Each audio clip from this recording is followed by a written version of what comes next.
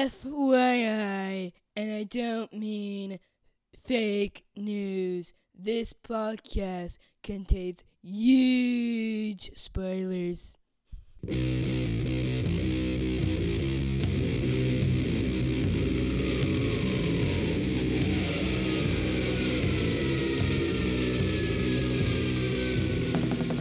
Hey everybody, welcome to episode 230 of the podcast that goes snicked. I'm your host, Jason Venable, and it's a bonus episode, Resurrection Week 4. And unfortunately, I am flying solo. Our beloved and adorable Dan from the Intra Comics podcast. Actually, I wasn't able to invite him on. It's my fault. We had some family travels coming to you from the city of Memphis, Tennessee, where we're having some fun with some, you say family obligations. It's not really an obligation. It's a fun time. So, yeah, we should be there, but we also want to be there. And so we are. Also, coming home to a big old mess. Right before we left, had new windows put in the house. And, gotta have the house put back in order. So I just wasn't able to coordinate a time to record with Dan, but it actually kind of worked out this week because Dan doesn't really care that much anymore about X-Men Gold, and I don't really care that much about Jean Grey. So between the two of us, no one really cares. But anyway, those are the two books for a Resurrection Week 4. We're going to cover X-Men Gold number 3 and Jean Grey number 1. But Dan was gracious enough, even though I kicked him off. Just kidding. He will be back for week 5. You can count on that. But anyway, he was gracious enough to send me some thoughts. And, we'll probably chat briefly about these when he gets back on. Kind of a recap. But didn't want to go ahead and just kind of get them out there in the ether so you can hear our thoughts and opinions. So yeah, we will do it that way, and this will be a shorty, my shorties. Anyway, X-Men. I shouldn't do that. I apologize. X-Men Gold number 3, Back to the Basics, Part 3, written by Mark Guggenheim, penciled by Artie and Sayoff. Inks by Craig Young and Jay. Listen. Colors by Frank Martin. Letters by VC's Corey Pettit. What's that? Woohoo. Okay.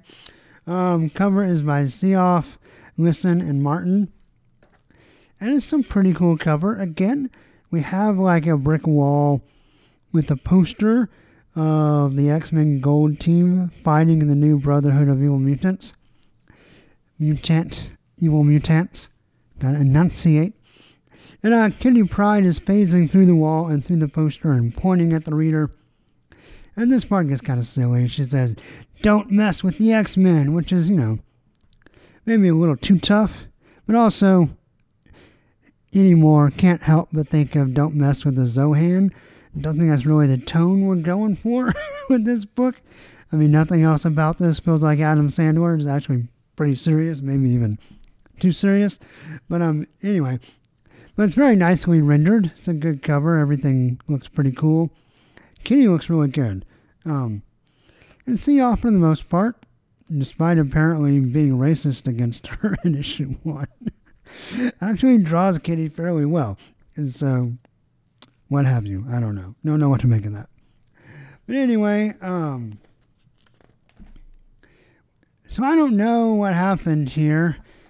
I'm not sure if Guggenheim forgot how issue number 2 ended, or maybe he's just saying, they weren't really down. But remember at the end of issue 2, Wolverine had taken out his captives. He was captured by the New Brotherhood. He'd taken them down, and he had called Kitty to give her the address of where the mayor was being held for ransom. So either immediately after he said that and before he could actually give the address, his captors woke up and started fighting again, or Guggenheim just forgot that he did that. I'm not sure. And we open with some of the Brotherhood down, but some of them fighting Old Man Logan. And he gets burned by magma again. Fool him twice. Shame on him. But he is old, right? He forgot. Forgets easily. Excuse me. And anyway, we have Inform, our benefactor from Brainiac, Mesmero. Mesmero? I don't know. And suddenly the X-Men Gold team has no idea where they are. Like, they tried to trace the call and they have a vicinity, but they're just going to search it. So I guess that address didn't quite get to their ears. So some of the kids come in and say, hey, we want to help. And Kitty's like, no. And Rockslide sells his case, so she's like, okay, fine. Rockslide in armor, you can come along because I don't have to worry about you. So they fly around in the Blackbird. They find this warehouse. Or not really warehouse. It's like an abandoned plant. Actually, I don't even know if I caught this. It's in the first read. It's an abandoned Worthing Industry condemned site. And they know there's a telepath in there. When they go in, and they're going to try to free everybody. They find the mayor. Guggenheim makes a comparison to ISIS, where there's like the video room, and the mayor has a hood over his head. Kind of timely. Yeah, I guess. We get some more cool scenes with Old Man Logan. He's now been taken over by Mesmero and attacking his teammates. Rockslide's got to try to take him down. Rachel gets taken over just briefly, but of course she's able to fight it. She finds Mesmero. Colossus takes out the creature, the killer croc guy that I thought was Predator X, but I'm not so sure because Kitty keeps saying the new weird guy, so I don't know if she just doesn't know, or maybe I'm just making too many assumptions based on visual cues. Maybe it's not Predator X.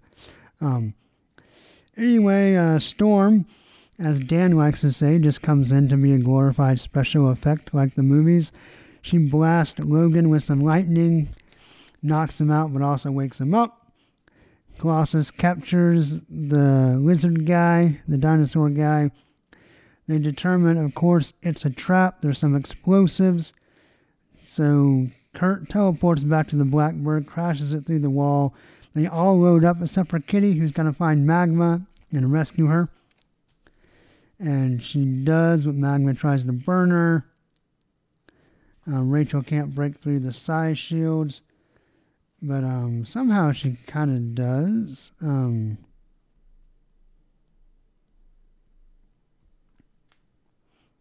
don't know. I don't really know what happens, but she snaps out of it. And the Blackbird flies off. The plant blows up, but of course Kitty hugs Amara and phases during the explosion so that they're not hurt. The Blackbird comes back. Colossus apparently forgets that Kitty can phase and is like, no! Anyway, they come back. They pick up Kitty and Amara. Not much worse with the damage. And they turn over the Brotherhood to S.H.I.E.L.D. They get to keep the reptile guy. And they're able to break through his shields, even though he doesn't talk, and read his mind. And they find out that the benefactor is this Nance lady who's been spewing her anti-mutant hysteria on TV. So they go to her house and threaten her, but she's like, but you have no proof. And she's like, okay. And then Rachel picks her up and hangs her in the air for a minute. And Kitty's like, okay, now we're threatening you. Not very Kitty-ish, but this part I guess kind of is. She's like, you think you're clever, but you're not. We're going to catch you. And she's like, who do you think you are? And Kitty turns around and says, I'm Batman. No, she says, we're the X-Men. And then that's it. That's it. So, Dan, like I said, from the Intercomics podcast, Dan, whose Twitter is at Gizmo151183, so I don't have to remember to say it later. Because I'm not very good at that, but I'll try anyway. So I might. We'll see. Anyways, this is what Dan had to say. He said, X-Men Gold is predictable and just seems to get a little worse each issue. A few nice one-liners, but the threat to the X-Men was non-existent. And so before I give his grading, I'll kind of comment on that. I agree. very predictable. You know, it's funny, before he even sent me his thoughts, I guess just right after he read it, Dan tweeted me and said, you know, I called the twist, you know, and I don't, you know, it wasn't a Beatles level twist or shout. It was not even, you know, Little Richard or Chubby Checker or anybody. It was a very, not even M. Night Shyamalama Ding Dong. This was sub twist. We all knew, or Dan knew, and I bought into it right away. Then, you know, this news person was going to be a villain, right? I mean, she's a bigoted, prejudiced mouthpiece, so of course she's going to be bad. It just makes sense that she hired the Brotherhood to kidnap the mayor to be an end to her means of turning the general public against mutants.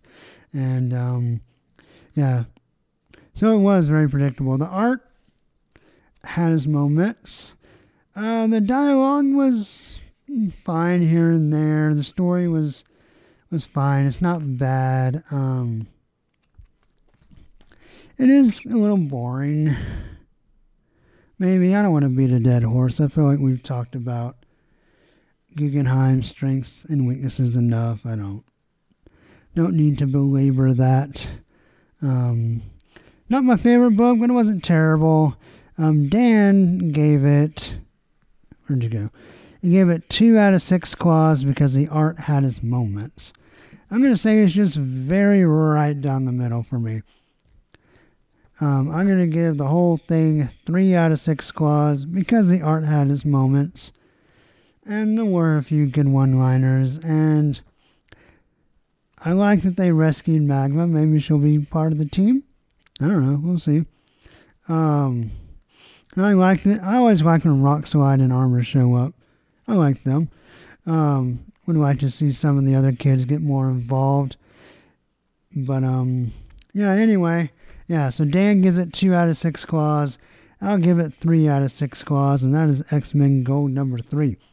So on to the debut, Jean Grey number 1, with writer Dennis Hopeless, art by Victor Ibanez, colors by J. David Ramos, letters by VC's Travis Lanham, and the cover is by David Yardem. Oh, wow. I won't go through all the variants because I didn't see them, but I just noticed that there was a Dave Cockrum variant. I'll have to Google that, see what it looks like. I haven't seen him do anything in a long, long time. Anyway, our David Yardem cover is nice. It's a phoenix in the background and our Jean Grey in front of it in her new costume and her new hairdo, her kind of hipstery hairdo. You know, it's weird because so hairdo reminds me of her new do reminds me of kind of 3 different things. It reminds me of kind of like the 90s. Well, first, there's a Betty Page part to it, a little bit shorter, but still kind of that look with kind of the short bangs and the wavy hair. And you may remember in the 90s, kind of the alternative tribute to the Betty Page haircut. Reminds me of that a little bit. Also has a little bit of hipster thing going on. Also reminds me of Cate Blanchett in the Indiana Jones movie we don't talk about. So I guess there's a little Nazi to it. I don't know. I probably shouldn't say that. But anyway, I like David Yardem. It's a fine cover. I gotta say, I think this would be attributed to the graphic designers, which would be Jay Bowen and Anthony Gambino. But the title page has this long, kind of horizontal box of art of Jean Grey in headphones. And she does not have her current new hairdo, but she's got like records like kind of flying around. And it could just be a design thing. It could be her TK. I think this looks great and wish the whole book was this artist. I don't know if these graphic designers, Bowen and Gambino, just took this art from someone else and did it and they like did the design, or if they actually did the art part of it. But I think it looks great. And Dan, you'll have to let me know if you agree. But I think this book would benefit vastly from this art style being in the whole book. That said, Ibanez does better, I think, than I usually like him. Anyway, we'll talk about this because we have some future flashbacks of Jean Grey that include Wolverine. Basically, young Jean is remembering the memories from old Jean that she mind read off of her old teammate. So it's her past future, I guess. And like, for example, we have the Dark Phoenix thing, which of course would include Wolverine. We have the death of Phoenix, which of course would include Wolverine. We have the time where she walked in on Scott getting busy with Emma in a Phoenix costume. That's disturbing. Anyway, she talks about how she doesn't want to live that life. How she's still the Jean from the early days, just in now. And she took pickles and she went to Asia to try to get away and think. But the Wrecking Crew shows up for, reasons. And she has to fight the Wrecking Crew. Hopeless does a good job with his characterization. Lots of kind of fun little things. Jean is really worried about collateral damage, but can't seem to avoid it anyway. So we kind of go through that. She scares some people, but eventually takes the Wrecking Crew down.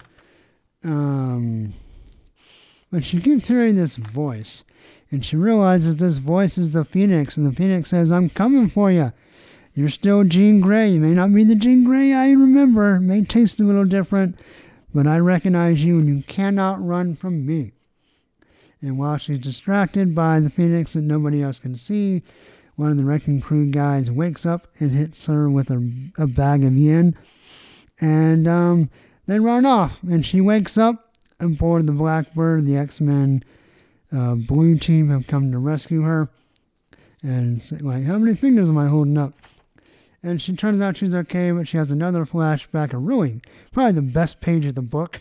A giant Phoenix head and a tiny Jean falling into the mouth, about to be swallowed by the Phoenix in outer space. And Jean tells Cyclops the Phoenix is coming.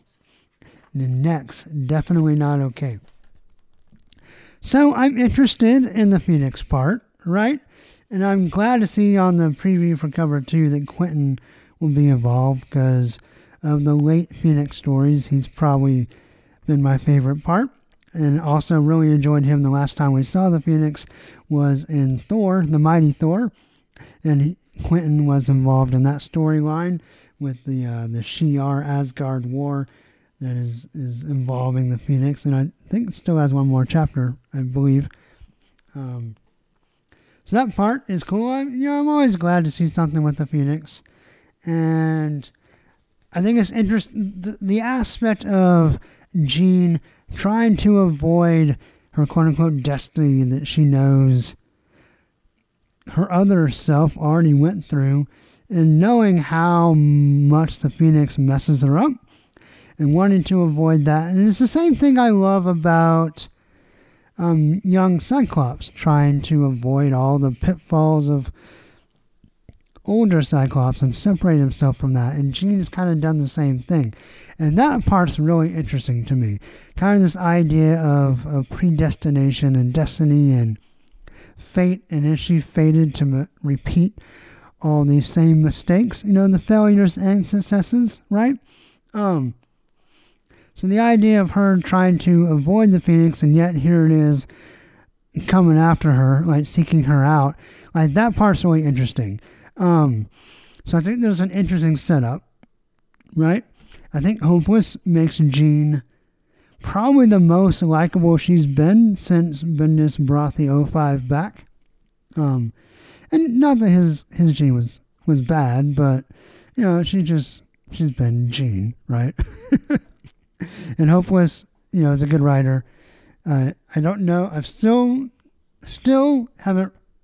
don't like this book enough to say, yay, I'm glad we got this instead of Spider-Woman. But whatever. Those bitter grapes can go away. I'll leave them alone. But yeah, but there's more to me set up in this issue. Like it has a good idea of, okay, yeah, the Phoenix, that's going to be interesting. Her fighting the Wrecking Crew and her kind of pontificating, it was fine. Wasn't bad. The art, I'm not a huge Ibanez fan. I thought this was some of his better stuff. There are some parts of it I really, really enjoyed, and the rest of it was fine, right? Some of his Phoenix stuff was really good. Like he really you can tell he like really focused on drawing the Phoenix Firebird and did a fantastic job with it. So, art was some of his better. So overall, this is gonna be weird, and don't tell my wife, but I enjoyed it. Enjoyed the book. Dan also enjoyed it. He didn't give a grade, but I'm going to assign him one anyway. But this is what he had to say. He said, I enjoyed Gene, fun, light, and full of promise. And I agree with all of that. So I'm going to give Jean Grey number 1. And Georgie, Denise, get your defibrillators ready. I'm going to shock you. And those of you who have heard me kind of gripe about Gene in the past, we'll see. We'll see if this book can keep it up. But I'm going to give Jean Grey number 1 a solid, kind of waffled between 3 and 4, but I thought the premise was interesting enough. I'm going to give it 4 out of 6 claws. I'm just going to say that that's what Dan meant to say. So Dan, if I lie and if I don't know what I'm talking about, just send me a Twitter, smack upside the head, and, we can correct it when you're on next week. But, so that is Jean Grey number 1, 4 out of 6 claws for the podcast that goes snicked. And that is Resurrection Week 4. So, coming up next, we have a few things. Still got to get our flashback episode of Wolverine number 10, the iconic issue from the solo series. We'll have 2 episodes kind of centered around next week's books. We'll kind of do our regular books, right? And we'll have another Resurrection special. We'll have Dan come back on. Talk about, the next round of Resurrection books. And so that will be it. So again, Dan, thank you for your thoughts. Sorry I couldn't work out the schedules to get us together this week. But again, his Twitter is at Gizmo151183. And again, go listen to him on the Intra Comics podcast. Lost the Secret Empire talk going on over there, so definitely want to go check that out. And as usual for the podcast, it goes snicked. Like the Facebook page, Twitter is at Snickcast. Website with show notes is snickcast.podbean.com. And that's going to do it. So until next time, hugs and snicks, everybody, and snacked.